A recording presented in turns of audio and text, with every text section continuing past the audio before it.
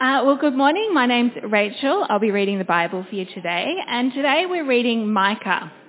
If you're reading from one of the church Bibles, I think it's 757. Micah's a little tricky to find sometimes, so I thought I'd give you the number. We're reading Micah chapter 4 and chapter 5. It's a bit of a long one today, so sit back. All right, Micah chapter 4. In the last days, the mountain of the Lord's temple will be established as the highest of the mountains. It will be exalted above the hills, and the peoples will stream to it. Many nations will come and say, "Come, let us go up to the mountain of the Lord, to the temple of the God of Jacob. He will teach us his ways so that we may walk in his paths." The Lord will go out from Zion, the word of the Lord from Jerusalem. He will judge between many peoples and will settle disputes for strong nations far and wide. They will beat their swords into plowshares and their spears into pruning hooks. Nation will not take up sword against nation, nor will they train for war anymore. Everyone will sit under their own vine and under their own fig tree, and no one will make them afraid, for the Lord Almighty has spoken. All the nations may walk in the name of their gods, but we will walk in the name of the Lord our God forever and ever. In that day, declares the Lord, I will gather the lame. I will assemble the exiles and those I've brought to grief. I will make the lame my remnant, those driven away a strong nation. The Lord will rule over them in Mount Zion from that day and forever. As for you, watchtower of the flock, stronghold of daughter Zion, the former dominion will be restored to you. Kingship will come to daughter Jerusalem. Why do you now cry aloud? Have you no king?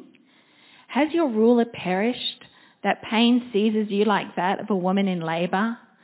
Writhe in agony, daughter Zion, like a woman in labour, for now you must leave the city to camp in the open field. There you will go to Babylon. There you will be rescued. There the Lord will redeem you out of the hands of your enemies. But now many nations are gathered against you. They say, "Let her be defiled. Let our eyes gloat over Zion." But they do not know the thoughts of the Lord. They do not understand his plan, that he has gathered them like sheaves to the threshing floor. Rise and thresh, daughter Zion, for I will give you horns of iron. I will give you hooves of bronze, and you will break to pieces many nations. You will devote their ill-gotten gains to the Lord, their wealth to the Lord of all the earth. Chapter 5. Marshal your troops now, city of troops, for a siege is laid against us. They will strike Israel's ruler on the cheek with a rod.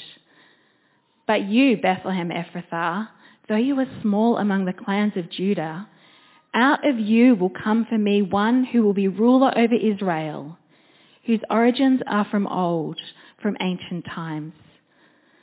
Therefore Israel will be abandoned until the time she who is in labour bears a son, and the rest of his brothers return to join the Israelites. He will stand and shepherd his flock in the strength of the Lord, in the majesty of the name of the Lord his God, and they will live securely, for then his greatness will reach the ends of the earth. And he will be our peace when the Assyrians invade our land and march through our fortresses. We will raise against them 7 shepherds, even 8 commanders who will rule the land of Assyria with the sword, the land of Nimrod with a drawn sword. He will deliver us from the Assyrians when they invade our land and march across our borders. The remnant of Jacob will be in the midst of many people, like dew from the Lord, like showers on the grass, which do not wait for anyone or depend on man. The remnant of Jacob will be among the nations, in the midst of many people, like a lion among the beasts of the forest, like a young lion among the flocks of sheep, which mauls and mangles as it goes and no one can rescue. Your hand will be lifted up in triumph over your enemies, and all your foes will be destroyed. In that day, declares the Lord, I will destroy your horses from among you and demolish your chariots. I will destroy the cities of your land and tear down your strongholds. I will destroy your witchcraft, and you will no longer cast spells. I will destroy your idols and your sacred stones from among you.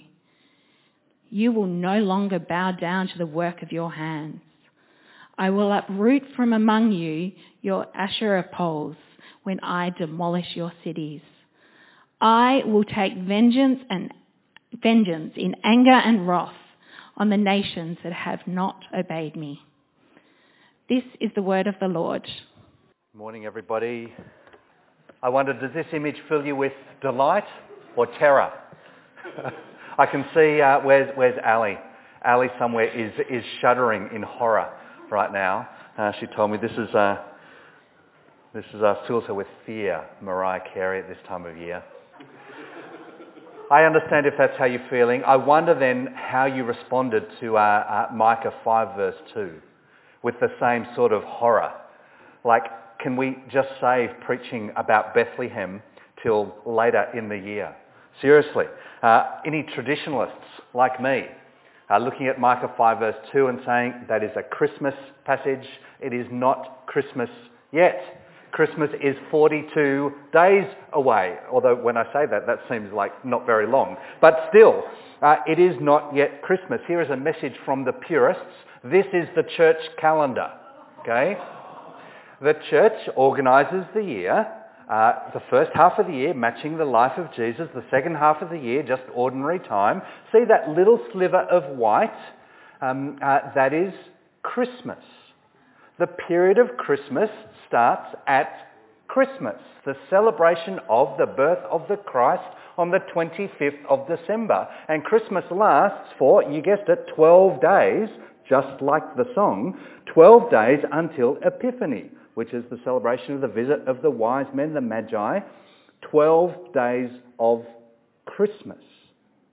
So if you want to know when do you put the Christmas decorations up and when do you take the Christmas decorations down, that's easy. You put them up when Christmas starts, you take them down when Christmas finishes. December 25 to January 6.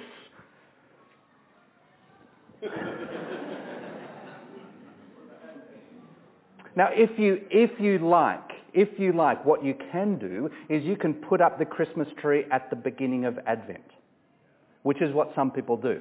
But you're not allowed to decorate it until Christmas Eve, because Advent is a time of repentance, of meditation on our sin, recognising that we need a saviour, so that we don't celebrate until the saviour comes at Christmas.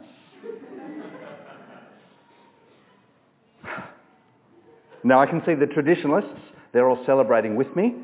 For the non-traditionalists, at least, you'll be glad to know this is not the main point of my sermon today. But I have got it off my chest. We're preaching through the book of Micah, which is in one sense an extraordinary thing to do, that together as people that live in the early 21st century to listen to the words of a preacher that lived over 2,500 years ago on the other side of the world, speaking to a group of people in an entirely different context to ours. And yet we do this because we believe that as we listen in to what God said through the prophet Micah to his people, that we will hear what God says to us, what God says to our world in our time.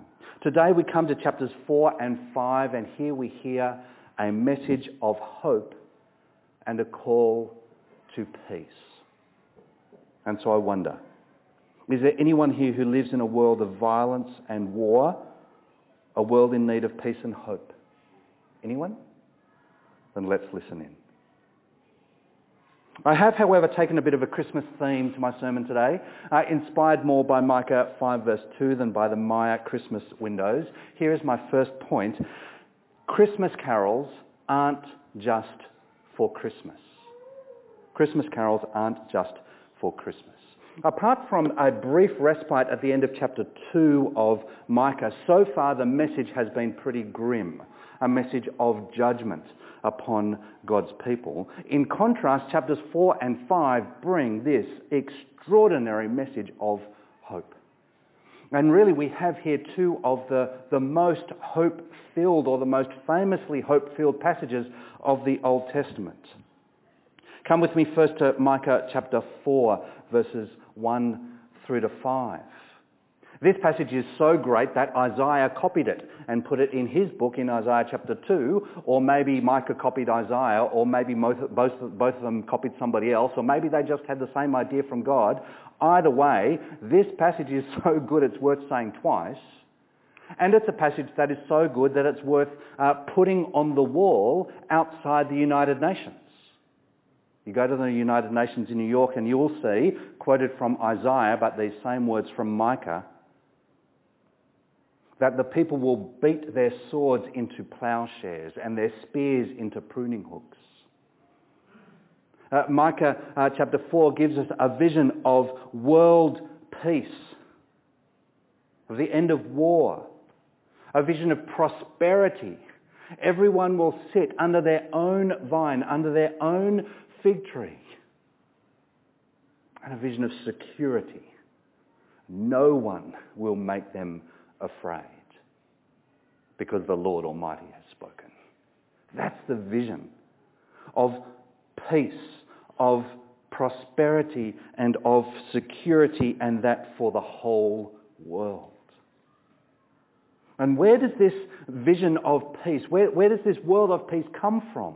Well, if we work backwards from Micah 3, the first part of verse 3, well, the answer is let's replace the UN Security Council with God himself. That's the vision. God will judge. He will rule. God will be the ruler. God will be the one who will settle disputes between nations. God will be the one. God himself will broker peace deals.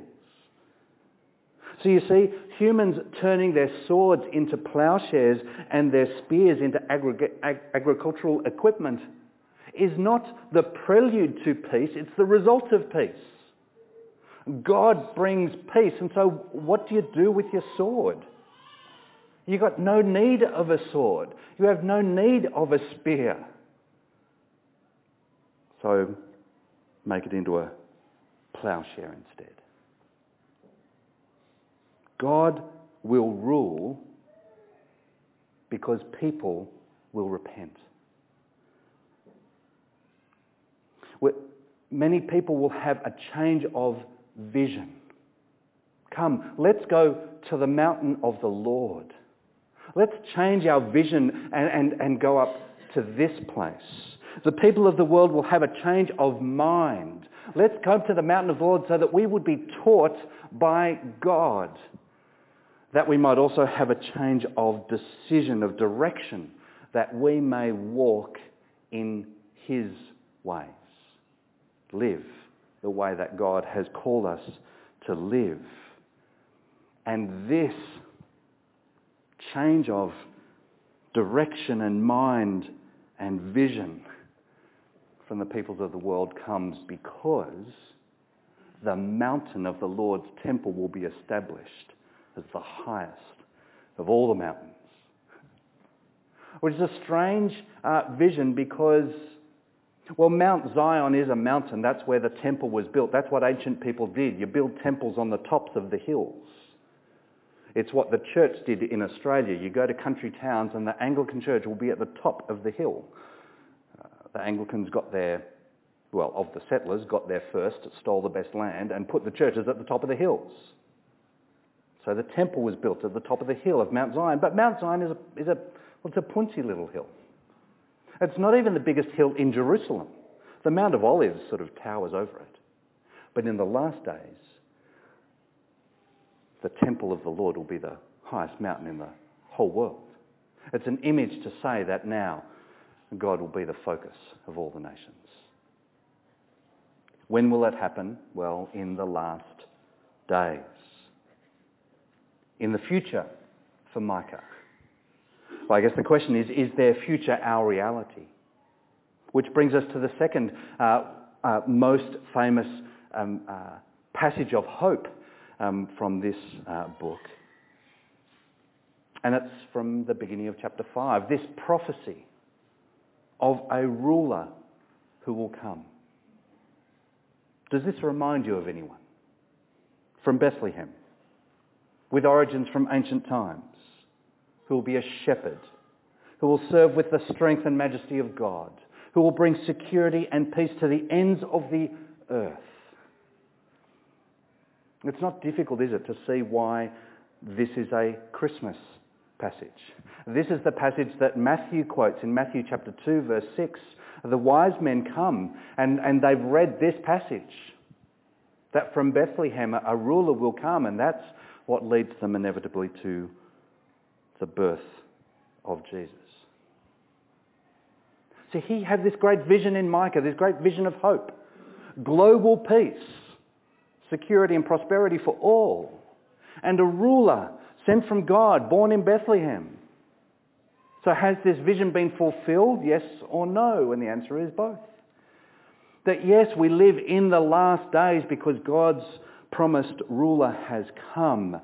But we don't yet experience the last days because the promises of peace have not yet come. The promises of the Old Testament are both now and not yet now. It's sort of like when you're driving on a long country road and you see up ahead a building that you're approaching. And as you get closer to that building, you realise, no, that's not just one building, that's a whole line of buildings. And once you pass the first one, you can look back at the beginning and you can still look forward to the end, and that's where we are.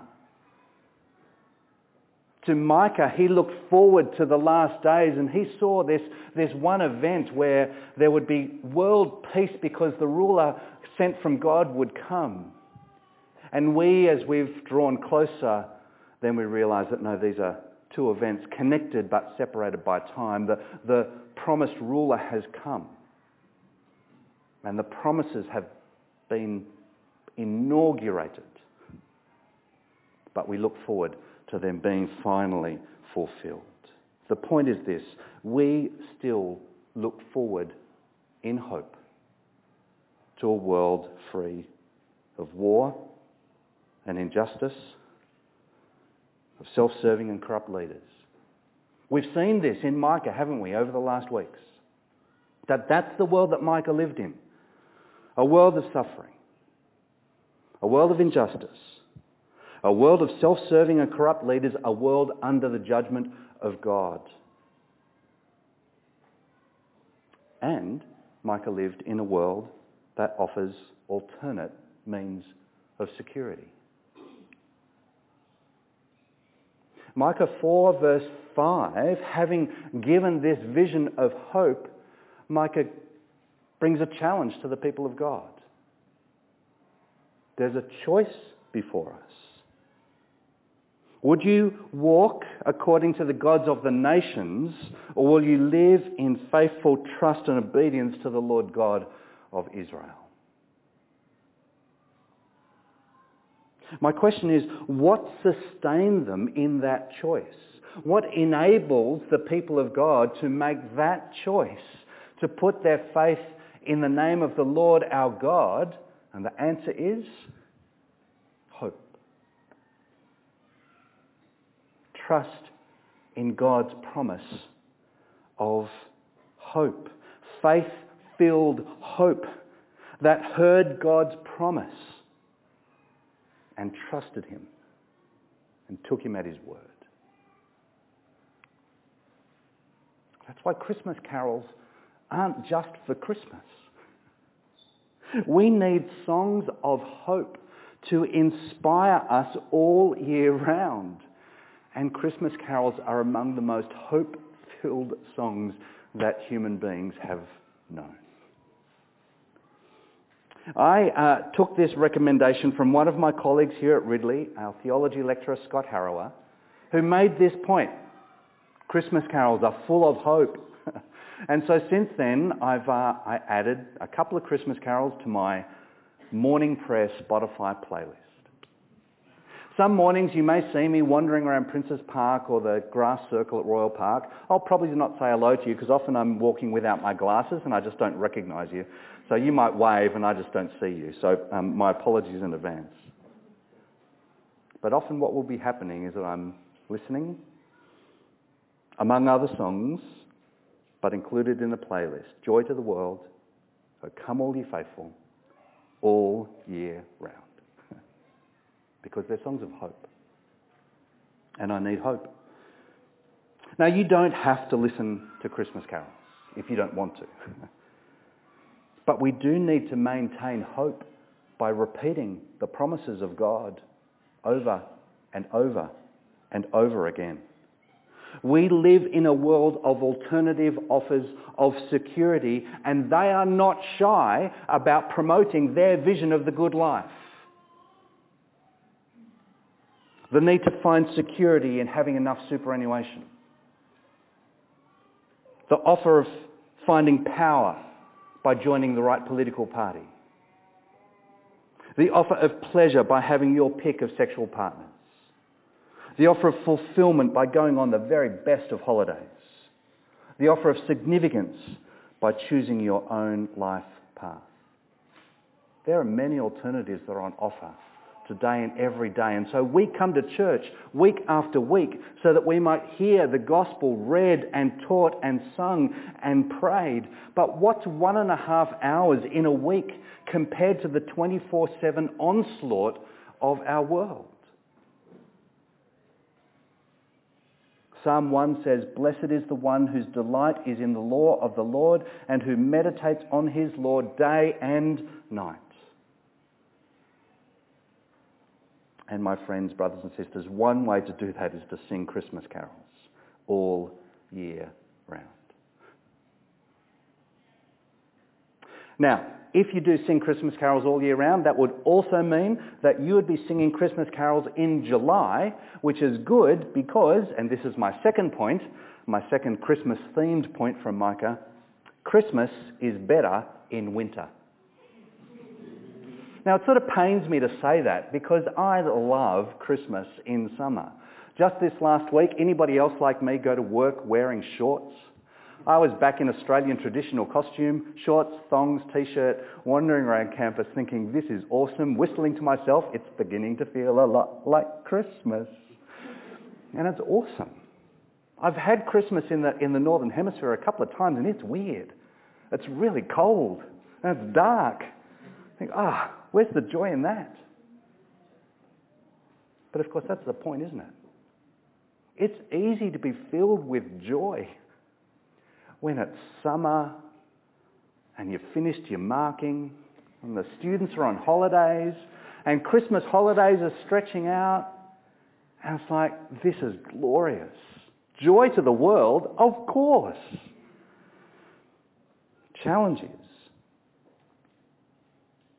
can you sing Christmas carols even in July when it's dark? The alarm goes off. 4 degrees. That's the maximum temperature for the day. It's raining. And there are no holidays in sight. The message of hope in chapter 4 of Micah is a dramatic change in tone from what's gone before. Moving from darkness to light here in Micah is not like a gradual sunrise. It's like someone has come in and thrown the switch and turned the lights on in the middle of the darkness.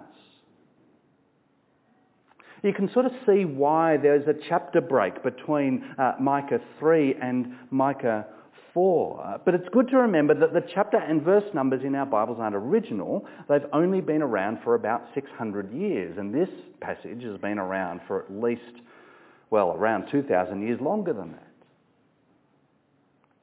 And in fact, the abrupt change of tone is accentuated in Hebrew because there is a missing "and" at the beginning of chapter 4, verse 1. So chapter 3, verse 12 just runs into chapter 4, verse 1 as a continuation of the one sentence. Jerusalem will become a heap of rubble, the temple hill a mound overgrown with thickets, and in the last days the mountain of the Lord's temple will be established as the highest of all mountains in the world. There's not even time to pause for a full stop in this transition from the destruction of the temple to its re-establishment as the centre of world peace. The point is, chapter 4 isn't a new story. It's not like that we've suddenly sort of switched channels. We've had too much of the SBS news, so we've gone across to a rom-com on Netflix. The same Micah who preaches chapter 4 is the Micah who has preached chapters 1, 2 and 3. Micah who has lived a world of suffering, grief, sadness, judgment. That's the message of Micah. Not just there is hope. Not even there is hope instead of darkness, or there is hope in the middle of darkness, but there is hope through and on the other side of darkness. Hope through suffering. Chapter 4, verses 1 to 8 is full of a glorious vision of future hope, of peace, prosperity and security. But verses 9 to 10 remind the people that the last days for them are not yet fulfilled, and same is true for us. There is more suffering to come. There is crying to come. The king will be removed. The people will writhe in agony. They will be exiled to Babylon. Later in chapter 5, again they will be under siege. Verse 5 of chapter 5, again the enemies of God's people will invade. Micah's message is that salvation comes through suffering. And it's a theme that we see all the way through the Bible. And of course it's a theme that prepares us for the salvation that comes in the Lord Jesus Christ. Jesus doesn't come to replace death with life. And Jesus comes to suffer death in our place, on our behalf. Jesus comes to conquer death, to defeat death in his glorious resurrection in triumph. And that promise of salvation is the same for us. In Acts 14 verse 22, Luke summarises Paul's preaching. As he returns to the churches he has established, he says, we must go through many hardships to enter the kingdom of God. It echoes the words of Jesus. Those who would follow him, we take up our cross and follow him. My point is that God's people have always sung songs of hope in the midst of darkness. And that's why Christmas is better in winter. To be able to sing a song of joy, even when there's no joy or light to be found. Even in July to say, the steadfast love of the Lord never ceases. This is the day that the Lord has made. We will rejoice and be glad in it. The challenge of Christian faith is to live in this world of violence, war, suffering,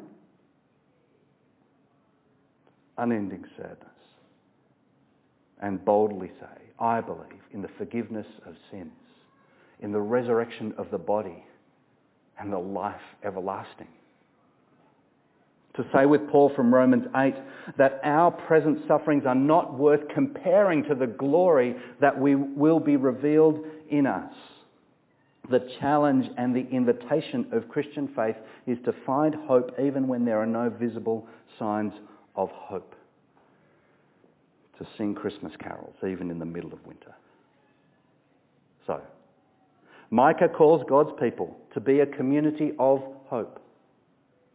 To be a community of hope even when the world around seems hopeless. And thirdly, to be a community of hope that brings hope by working towards God's good future. Which is my third Christmas-themed point. Christians are like nativity scenes. Christians are like nativity scenes. Come with me to Micah chapter 5, verses 7 to 8. Micah gives two descriptions of the remnant of Jacob. The remnant of Jacob, that's God's faithful people. Those who have remained faithful to God. But in this vision, the remnant are going to be scattered among the nations, found in the midst of many peoples. And Micah uses two seemingly contradictory images, two strange images for God's people. God's people, verse 7, are like dew from the Lord. That water that appears in the morning as the moisture in the air condenses on the grass. God's people are like dew. And in verse 8, God's people are like a lion among the beasts of the forests, mauling and mangling flocks of defenceless sheep. Again, what a glorious Sunday school craft activity. One commentator has said, God's people will be an unstoppable blessing. Like dew, they bring a blessing which is unobtrusive, hardly noticed, and yet extremely effective. And like lions, God's people are invincible as the agents of God's justice. A great combination of images. Micah says, don't lose hope. Work toward God's good future. Be those who will work for peace, even in a world without peace. You'll be invincible because you go in the name of the Lord our God. So too, Christian people, we live in hope even in the midst of darkness. We live scattered in the midst of many peoples. And throughout the history of the church, the unobtrusive but unstoppable blessing of God has come through the work of God's people when we are at our best.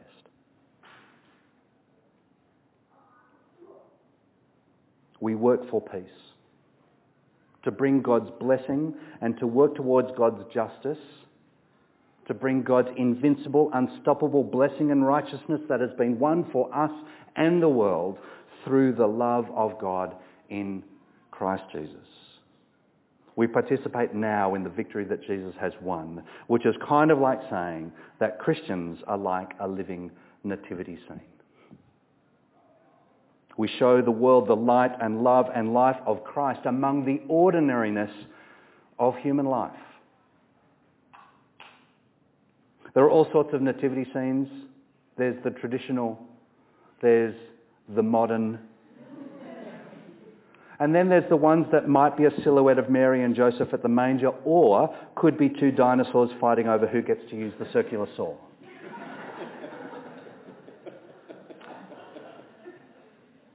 But the purpose of the Nativity is not just to remind us of the story, but to bring the story to be a reality in our lived experience. This is a Roman Catholic prayer at the blessing of a Nativity. Bless us as we look upon this manger. May it remind us of the humble birth of Jesus and raise our minds to contemplate the awesome mystery of God made flesh.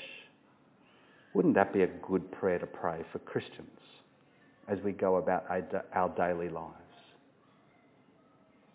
That as our neighbours, colleagues, family and friends look upon us, we pray that they would be reminded of the humble birth of Jesus and raise their minds to contemplate the awesome mystery that God would become human and through him bring life and hope to the world.